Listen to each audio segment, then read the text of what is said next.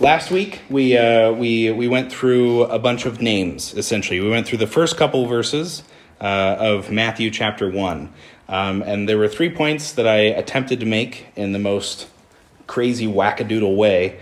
One is that the gospel is still happening. So when we look at this as the gospel of Matthew, it's saying that this is the beginning of the gospel. This book is the coming of the gospel, and the gospel is still occurring. So when we reach the end of this book, all we've done is reach the part where we're at now, is where Jesus has ascended. He is sitting at the right hand of God the Father in his resurrected body.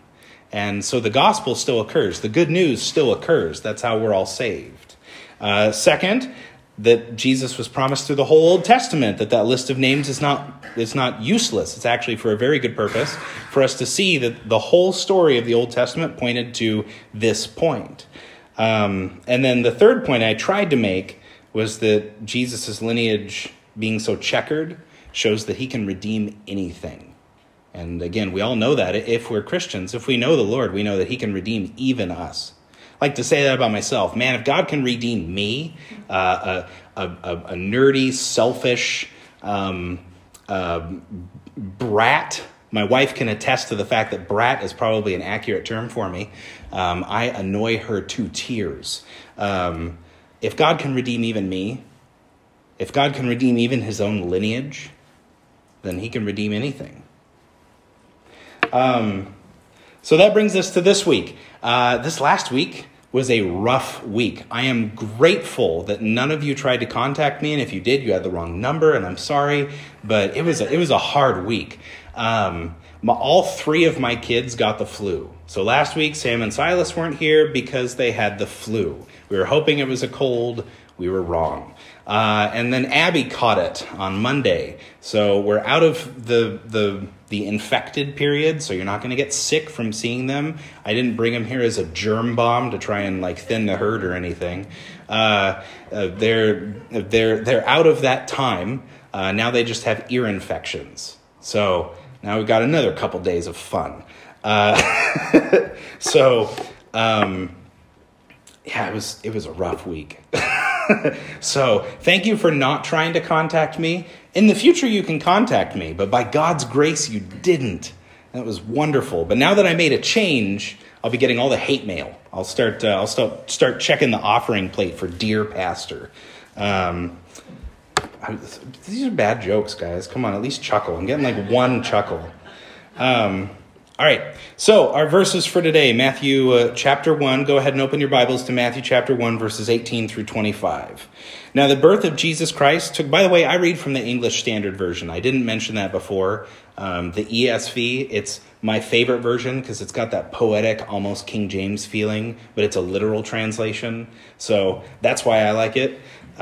So when you're reading it in your NIV or your King James or your NLT, if you have a message, there's a garbage bin that'll be your receptacle. I'm just kidding. I'm kidding. But when you're reading it, you might hear it a little bit different. So, starting again. Now the birth of Jesus Christ took place in this way. When his mother Mary had been betrothed to Joseph, before they came together, she was found to be with child from the Holy Spirit.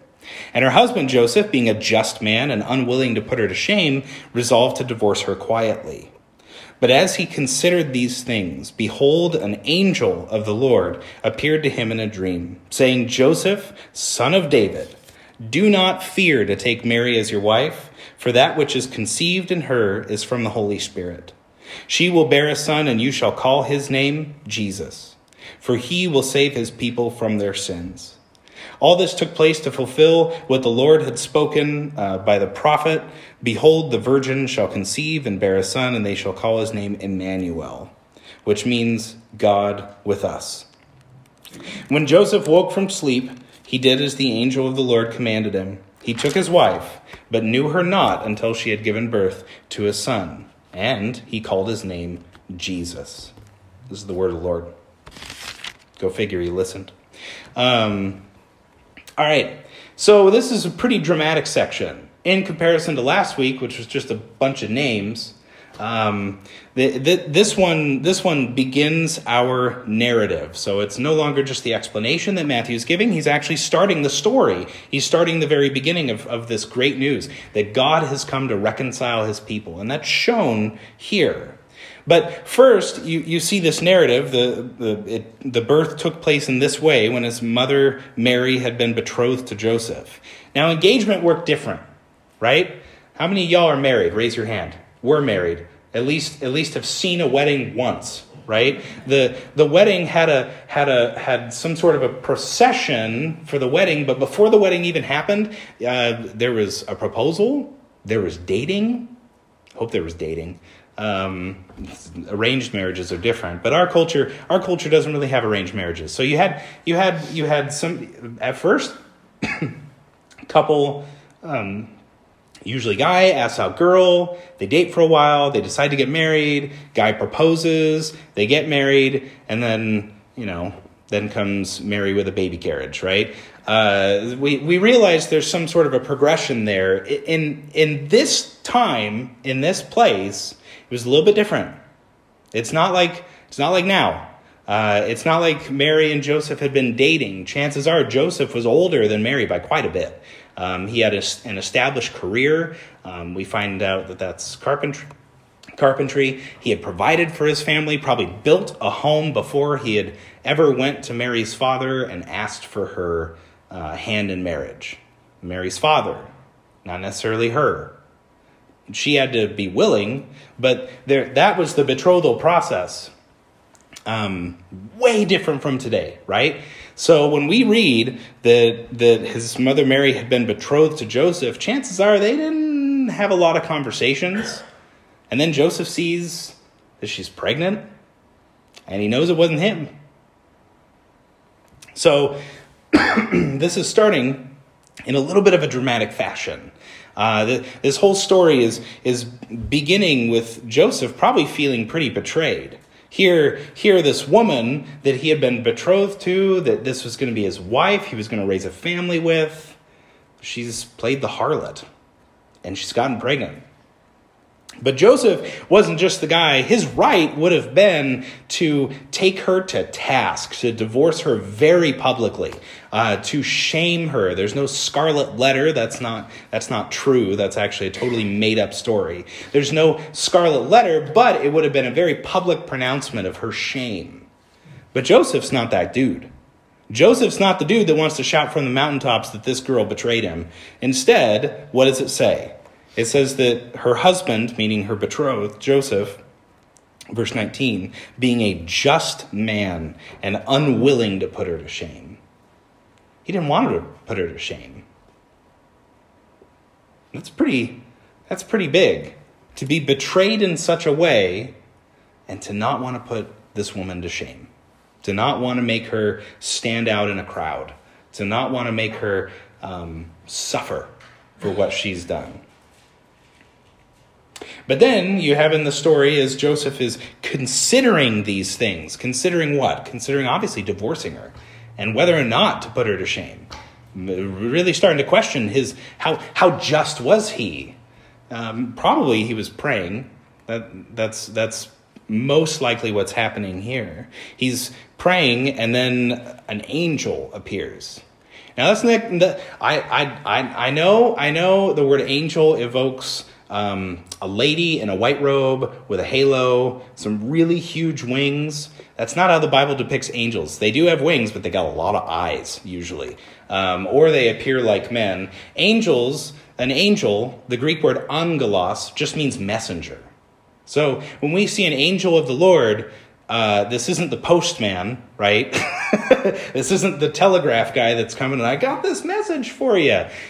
It's an angel of the Lord, a messenger directly from God. So this is an angelic being in terms of a heavenly being. But again, probably not white robe, probably not choir behind him, walking around with a trumpet stashed in his robe behind him. That's probably not what this angel looked like. But he still came in a dream and very clearly made some proclamations here. And I love what the angel says. Joseph, son of David. Is Joseph the son of David? Well, we can look back here and we can actually see Joseph's father's name is actually Jacob, verse 16. So Joseph's not the son of David, he's the son of Jacob. What is he saying there? Well, he's saying that Joseph is in the line of David.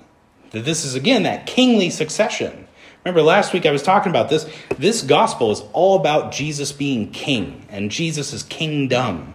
And we're going to see that theme crop up all over. But the angel says it very clearly, Joseph, son of David, do not fear to take Mary as your wife. Joseph was afraid. That's what he was struggling with. He was afraid. Again, not just betrayed, but also afraid. I can't do this. I can't do this. This girl, she got a child. It's not mine. I'm not going to pretend it's mine. He was a just man. He didn't want to lie. So that's why that's one of the reasons that I think God sent an angel is to ensure that this happened. And you'll see throughout Scripture, angels from God are reserved to make sure that to ensure that God's plan is happening, to reassure God's people that God is actually doing the things that he's doing. So Joseph was obviously being patient in some capacity here. I mean, I don't know. I'd call him pretty patient. You know, the woman he's betrothed to, going to get married to, betrays him in that way. For him to even consider, like, should I or should I not publicly shame her? That shows some level of patience.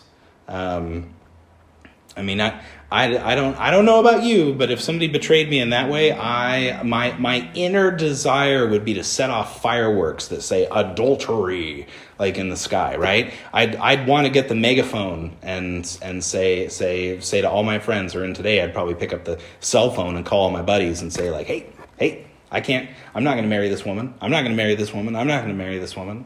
No, he considered it quietly and calmly and somewhat peacefully, in the sense that he wanted to think it through.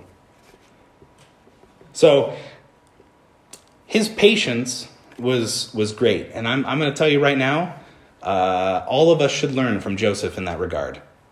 How many times have you waited on the Lord? How many times have you patiently waited on the Lord? How many times have you considered things, actually thought through them? And sat there wondering and praying and agonizing over things, and actually sat there instead of going, well, I resolve to do this, or I'm going to do this. We don't like to be patient, but Joseph showed that patience. So he was just, he was patient, and he didn't want to put this woman to shame, regardless of her betrayal. Really good things, really good qualities. Not something that we can mimic, and I can guarantee if Joseph didn't mimic it the rest of his life. You know how I can guarantee that? Because he's not Jesus. And then there's Mary. Mary is actually not mentioned much here. Luke's gospel gives us a greater picture of what happened with Mary, but I mean, in the grand scheme, the genealogy is actually through Joseph. Think about that for a second. Joseph was going to be Jesus' adoptive father, and that's the lineage that Jesus inherited the line of David from. Adoption, by the way, is not second-rate childhood. It's first-rate. Like I said last week, my wife was adopted. She is a member of the family. That is the way it is. She is a daughter of her father and her mother, even though she wasn't biologically that way. And that's expressed right here through Jesus. And you'll hear some people say, some scholars like to say, well, you know, one gospel is through Mary, the other one's through Joseph. But they're actually both through Joseph in two roundabout ways. They're pretty similar. If you look at Luke's gospel, Luke chapter 3, Luke 2, sorry, making stuff up already. Second week, I'm already telling you wrong stuff. So Joseph was going to be Jesus' adoptive dad. He did a lot of things right here, much kind of like Jesus. Think about it. Jesus was betrayed. God was betrayed by Israel time and time again. That's the story of the Old Testament. Israel is unfaithful to the extreme. Every chance they get to get it right, they get it wrong. That feels like my life, honestly, most days. But Joseph is sitting here kind of as a pre-image of who Jesus is. Not like Jesus mimicked Joseph, but as kind of the foreshadowing of what Jesus was going to do. And it's a beautiful picture, isn't it? Jesus didn't need the encouragement from an angel. We probably should never expect an encouragement from an angel, because God uses that very specifically for when his plans are coming through, and he is going to reassure his people miraculously. But I mean, if you're trying to determine patiently between getting a Subaru and a Ford, don't expect an angel. Just saying. It's general rule. If you get one, praise God, it's probably the Subaru. Anyway, so Joseph shows some good qualities there, but that's not who the story is about. Joseph is just one of the first characters. This is actually about Jesus. The angel didn't come to Joseph just to say, "Hey, don't fear, marry her, Mary." Anyway, I always think that's funny, but that's an English idiom. That's not an all across the board thing. But when we focus on what the topic actually is of this, Joseph's not the main dude. Because then the angel says this: "She will bear a son, and you shall call his name Jesus, for he will save his people from their sins." There's something to note here too that you can almost pass over, and it's so commonplace. Jesus was born from a virgin. I don't know if you've ever heard the term immaculate conception. Basically, Jesus being born of Mary earned Mary a sinlessness, that she was sinless before the coming of Jesus, and now she's sinless in the coming of Jesus. That is nowhere in Scripture. It's a Roman Catholic teaching. I can't remember the Pope that said it first, but if you ever hear the term immaculate conception, just ignore it. Just cut it out. Whoever's talking is either using the wrong words, trying to talk about the virgin birth, or they're propagating something that's false. It happens. You and I propagate false stuff all the time. When I said that you should choose the Subaru, propagated false stuff. Ford all the way. Sorry,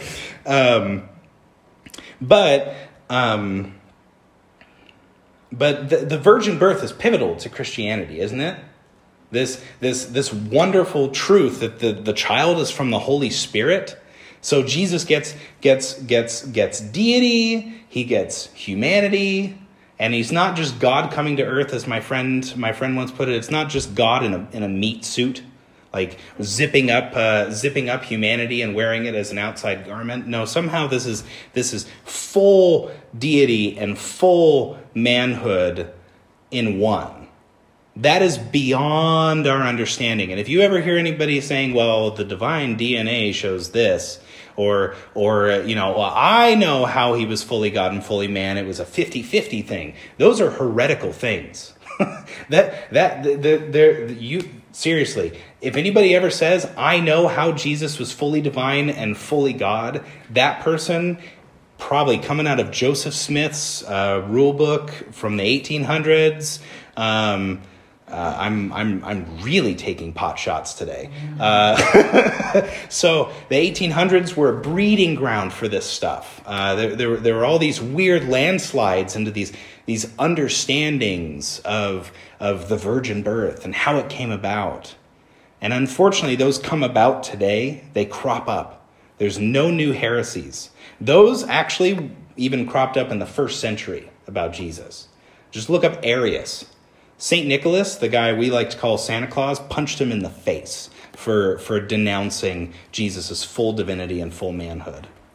That's a really fun story that's been mystified over the years, but basically Arius was saying false things about Jesus, teaching false things about Jesus, and St. Nicholas had it, and he just gets up and punches him in the face. Very, very well recorded in history. So there is a righteous reason to punch somebody in the face. Anyway,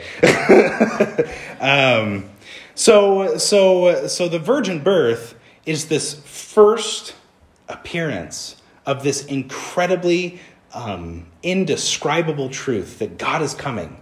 God is coming not just as God, not just as a spirit. He's not just dwelling as a cloud in a tabernacle, but he is coming as a man and God at the same time. The virgin birth cannot be removed from a Christian, an actual Christian understanding of who Jesus is. Can never be removed. And it should never be downplayed either. And that's what we're hitting. And there's a couple other things that this angel says about Jesus. He tells Joseph to name him Jesus. And he also, Matthew brings in this statement from Isaiah 7:14. Good, I had that right. I said 14:7 earlier, and I knew I was wrong. So two things implied. Jesus, the name Jesus, man, that was like the most common name in the world at that time with Jews. You couldn't throw a rock without hitting a Jesus. It was just like the most popular name. In Hebrew and then Aramaic, the name would have been pronounced Yeshua. We can transliterate that into English by saying Joshua. Okay, Josh. Jesus was named Josh. The name Yeshua was then changed into the Greek for Iesus. It's also in Latin, Jesus, but we transliterate that as Jesus. That's where we get the name Jesus. That's where we say it. But this name, Jesus, was an old school name. Joshua, a couple books of the Bible in, you get a book called Joshua. It's a dude. Moses' disciple, essentially. So this time in history, Rome ruled over Israel, and they ruled with a bit of an iron fist. An educated iron fist, but they ruled with an iron fist. And Israel was crying out for salvation from God, and they were expecting this messianic king to come. They were expecting him to come and conquer Rome and rule over them, and it would be this wonderful time of peace and prosperity, and Rome would take all their idols out. They were expecting a conquering king to come in and conquer through war and bloodshed. That's what they were expecting. And so, in response to that, they started naming their kids Joshua, Yeshua, Jesus. That's what they named him. So, Jesus was the most common name that you could possibly run into at that time. And in a lot of other times, too. It really was like the New Testament equivalent of the name Joe. How many of you know a Joe? Like, you probably know more Joes or David than you know any other name, or John. We'll use John. John's a pretty common name now. So the name Jesus wouldn't mean anything except for what the angel says. He says, you need to name him Jesus. Why do you need to name him Jesus? For he will save his people from their sins. He will. Not the other Jesuses. They're all schmucks. But this Jesus is going to save them from their sins. So that name means something. It's an office of Jesus. It's a thing that Jesus does. He saves his people from their sins. So that's that's one of the things we see. And this is great news. Why is it great news? Because God himself is accomplishing salvation. You ever heard anybody say, like, well, I need to earn God's favor?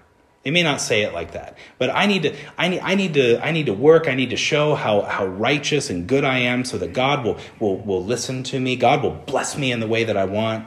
God will give me that car I want if I do enough for him. Prosperity gospel. Sow in the seed, right? Send in your monies. Send them all to Dude on TV, and God will bless you from that seed. That's wrong.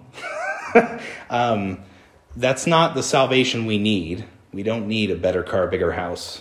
We need salvation from sins. We need freedom. We need forgiveness. And that's what Jesus accomplishes. His name, Jesus, when you cry out in Jesus' name, you're not just calling out to a person.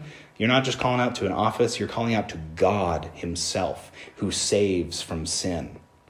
That's a great thing. Great thing. Great news. Good news. It's the gospel. But he also gives, just think about that too. God saves us from the consequence of our sin. What's the consequence of our sin? Hell, right? But that consequence we can't earn our way out of. There is no earning your way out of that consequence. There is no amount of work you could ever do to try and build yourself a bridge out of that consequence. You can never be good enough. I can never be good enough. My kids can never be good enough to earn their way out of hell. Only Jesus can do that. Only Jesus can save them from that. We carry in us that same desire, that same problem that Adam and Eve brought in at the very beginning. Genesis 3. But then you get to Genesis 3:15, middle of the curse, or right at the end. Two-thirds of the way through this curse that God brings as a result of sin. And he says that there's going to be a seed of a woman who comes. And he will not be a sinner. Great news. This is Jesus. You ever have a consequence for your sin? You ever tell a lie and get in trouble for it? You ever take something and get in trouble for it? You ever punch somebody in the face and get in trouble for it? Not like St. Nicholas. He did get in trouble, by the way. But those consequences, they tend to spiral, and they spiral in our heart before they spiral in our actions. We get indignant. We miss the point of discipline. And Jesus doesn't save us from the consequences and like, hey, you're going to stop sinning, and you no longer have to lie, steal, or punch people in faces. That's not what I'm talking about. What I mean is that we don't understand our own actions, and we spiral. Our heart is all messed up. It's got sin in it, swirls around, and we will continue messing up. Jesus never did. Jesus never messed up. And that's the beauty of this name that he gives the second time, Emmanuel, right? That's Isaiah 7:14. If you opened Isaiah 7:14, you would not understand that as a messianic prophecy. It's a statement to King Ahaz. Who's King Ahaz? Well, turns out he's actually in this lineage of Jesus somewhere. But King Ahaz was a wicked king, and Isaiah prophesied against him, and Isaiah 7:14 is the middle of this prophecy, and God just makes this declaration that the virgin shall conceive and bear a son, and they shall call his name Emmanuel. So Jesus was fully God. He's the one who's saving people from their sins. It takes God to save us from our sins, but this name Emmanuel means something very hopeful too. It's God with us, God coming to dwell. See, Jesus didn't just come into a world and be perfect. Carl, this is why I was complaining about Sunday school today.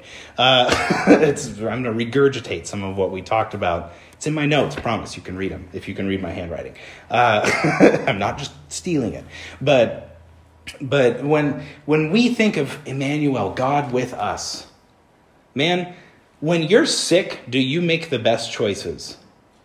When you're frustrated, do you make the best choices? When you stub your toe, do you say the right words? I use that as an example because it is the greatest pain I can imagine, besides stepping on a Lego. So when you are in a situation that is not going your way, do you make the best choices? Do you say the best things? Do you say the right things? No, we sin. We fall prey to our temptation. That's why we need to be rescued from it.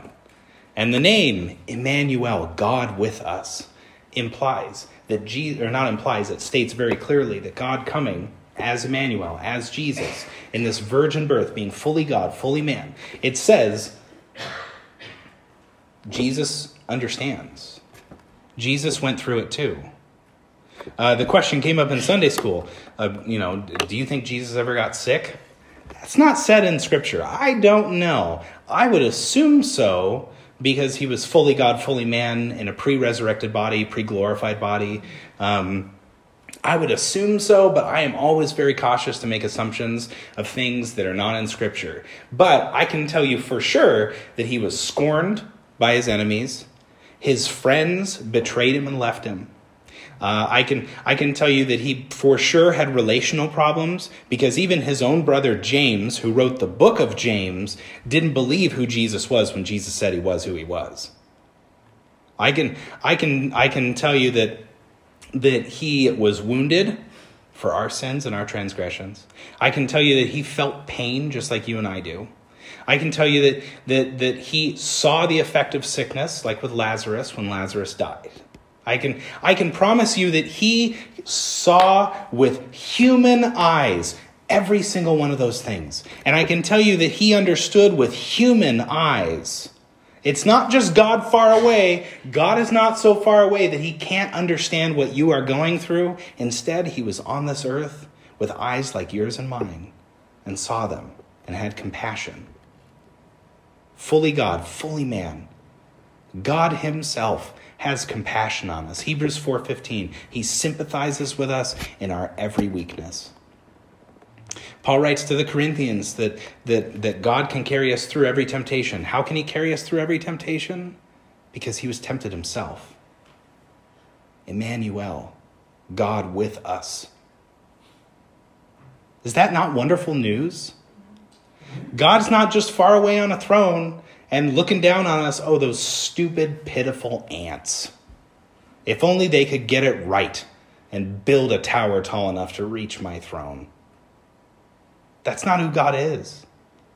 That's not who Jesus is. Jesus, right here, came, was born just like you and me, soiled diapers like you and I did. Praise God, we don't remember that. But then we remember it in our kids, and we recognize, I always joke, the first dirty diaper is proof of original sin. So, but he soiled diapers like us. He probably had people pick on him just like we did. I can guarantee it because the Pharisees did it. But I'm thinking as a kid, Jesus was among us. So much so that his mother and brothers didn't even believe him when he was doing all this stuff. Mary, who goaded Jesus into turning water into wine at the wedding at Cana in John 3, 2? I don't remember. Now it's fading. I should have written it down. It's a failure of a pastor. This is wrong. But Mary made him do this miracle. She knew he was capable of doing a miracle. How did she know that? Well, just think about how he was born. I mean, these are things that help us recognize who Jesus is, because if we can see who Jesus is, then we can act better. You ever think about that? If you understand who God is, then it doesn't make you high and mighty. It doesn't make you so high and mighty that you stand in some ivory tower, theologizing everything, right? Instead, it makes you hit the streets like Jesus. It makes you walk in the dirt like Jesus did. It makes you show compassion like Jesus did. If you can understand that gospel truth, you will be more gracious. Not perfect. I'm a perfect example of why that's not perfect. I am not always gracious. Last week, there were a couple people that came up and talked to me, and I'm just like, dude, just like walking away because my mind is elsewhere. I'm not fully attentive. God is. But God can sympathize with my weakness, my screw-ups. Why? Because he endured them perfectly. He went through those temptations and he survived. You and I, we go through those temptations and we screw up. I mean, what's the percentage of us falling into sin when we're tempted? I don't know, half. 5 out of 10 times? 1 out of 2? 9 out of 10? We mess up. But when we see Jesus and we understand that he's the one who saves, and we understand that he's the one who came and dwelled with us, then it changes us. Why? Because we adore him. In the bulletin, you'll see all these fancy little terms: revelation, adoration, offering, proclamation, supplication, dedication, and commission. But that second one, adoration. When we sang In Christ Alone, were you adoring Christ and what he's done? Were you seeing how wonderful and beautiful and glorious he is by the lyrics, the truth expressed in song? That's what happens. So, not only can Jesus sympathize with your every weakness, whether you've got a cold or the flu, whether you've got cancer, whether you're dying an untimely death, whether your bank account isn't going to make it this month and you have to ask for help. No matter what, Jesus can sympathize with that. But not only can he sympathize with those weaknesses, but he's also the only one that can rescue you from the consequence. He may not make you not have to ask for help for the month to make the bills. He may not save you from cancer and all the pain that road walks. He may not even save you from the cold right away when you want it gone. But he can stir in your heart an affection for him, a love for him, an adoration of him that lessens the symptoms of those things. Maybe not the effect, but the symptoms. He's not just going to remove your pain, man. Think of what he went through on the cross. He went through that not just to make it so you don't have to go through pain, but he can sympathize with you through that. He's not just going to take it away, but he'll suffer with you. He'll comfort you. He'll love you. He'll care for you. God works in the ways that he intends to work, always. When you see people die all around you, Jesus knows what it's like to lose a friend. When you break your leg or your hip doing something stupid, Jesus can sympathize with that. He watched that. Might have broken a bone or two himself. Can't tell you if he did. But he knows pain. He can walk along with you. That's the God we worship. That's so different from every other God. That's so different from every other understanding of deity. Why would God do that? Why would God go through that? Why would Jesus do the things that he did? He faced weariness, he faced hunger, he faced temptation. He endured them perfectly. That's incomprehensible to us. This God of ours is incomprehensibly compassionate. And he endured perfectly. When was the last time you got mad at your friend because they called you and told you something you didn't want to hear? Or you took out your anger on somebody else when you shouldn't have?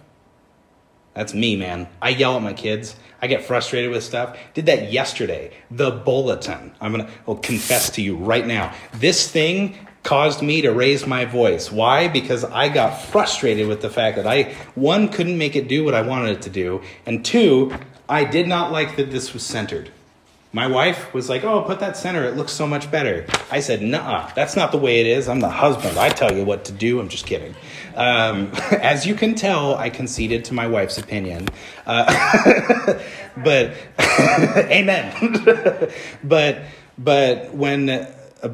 I react poorly. I'm a sinner in need of Jesus' grace. If I can't admit that from up here, how can I ever expect any of you guys to admit it? I sin, I fall, I mess up, fall into temptation. Oh, just to continue the confession time, I yelled at my kids because they were being loud as I was trying to talk to Rachel about how the bulletin should look, and since I know everything, how I know it should look. And I mean, I got so mad at one of my kids just because they wanted my attention and I didn't want to give it. Was that right? No.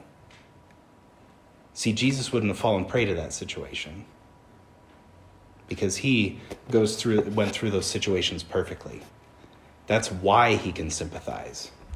He doesn't sympathize because he was a screw up like I am. He sympathizes because he endured perfectly. The virgin birth is a truth like that. We cannot comprehend it. We accept it by faith. We trust. We trust that what it says is accurate. We trust that Jesus is who he says he is. That's what faith is. It's just trust. It's not some magical thing that we have to well up in ourselves. It's something that we do because we adore the one who said it. So, trust Jesus. Trust him that he sympathizes. Trust him that he knows better than you do. Don't try to be like God, like Adam and Eve were. That is the first sin. I keep saying that, but that keeps coming up. We're talking about suffering in Sunday school. There's no greater topic than suffering. I'm actually being honest. That's not a joke. There's no more hopeful subject in all of the conversations we could possibly have in church than suffering. Because Jesus suffered on our behalf. And we're not better than Jesus, are we? So when we suffer, we get to do it with joy, knowing that our God did it too. What a wonderful truth that is. Let me pray, and then we'll sing one song. This song is new. Actually, did we get it? Did we get the YouTube lyric video? Yeah. All right. This is like my favorite song because of what it says and how true it is. But we're going to sing this last song together, and then I'll dismiss you. It's called a benediction. It's basically the pastor saying, "Get out of here." So let's pray and sing. Lord, I thank you that you endured every trial, every temptation perfectly, because I can't. I wouldn't be able to do it twice in a row if I tried, I bet. And I thank you that you did. Lord Jesus, you are the one who saves, and you're the one who dwelt among us, the one who walked among us, the one who stepped in the same cow pies as the apostles, the one that stepped in the same potholes. You got hurt and didn't respond poorly. Lord, those things I cannot get, and I thank you that you can, because I wouldn't be saved without you getting them. Lord, help us as a church to adore you throughout this week. May we talk about the truth of your birth in wonder and in awe and in gratitude. Help us to hit the streets like you do, with love and compassion, mercy. In your name, amen.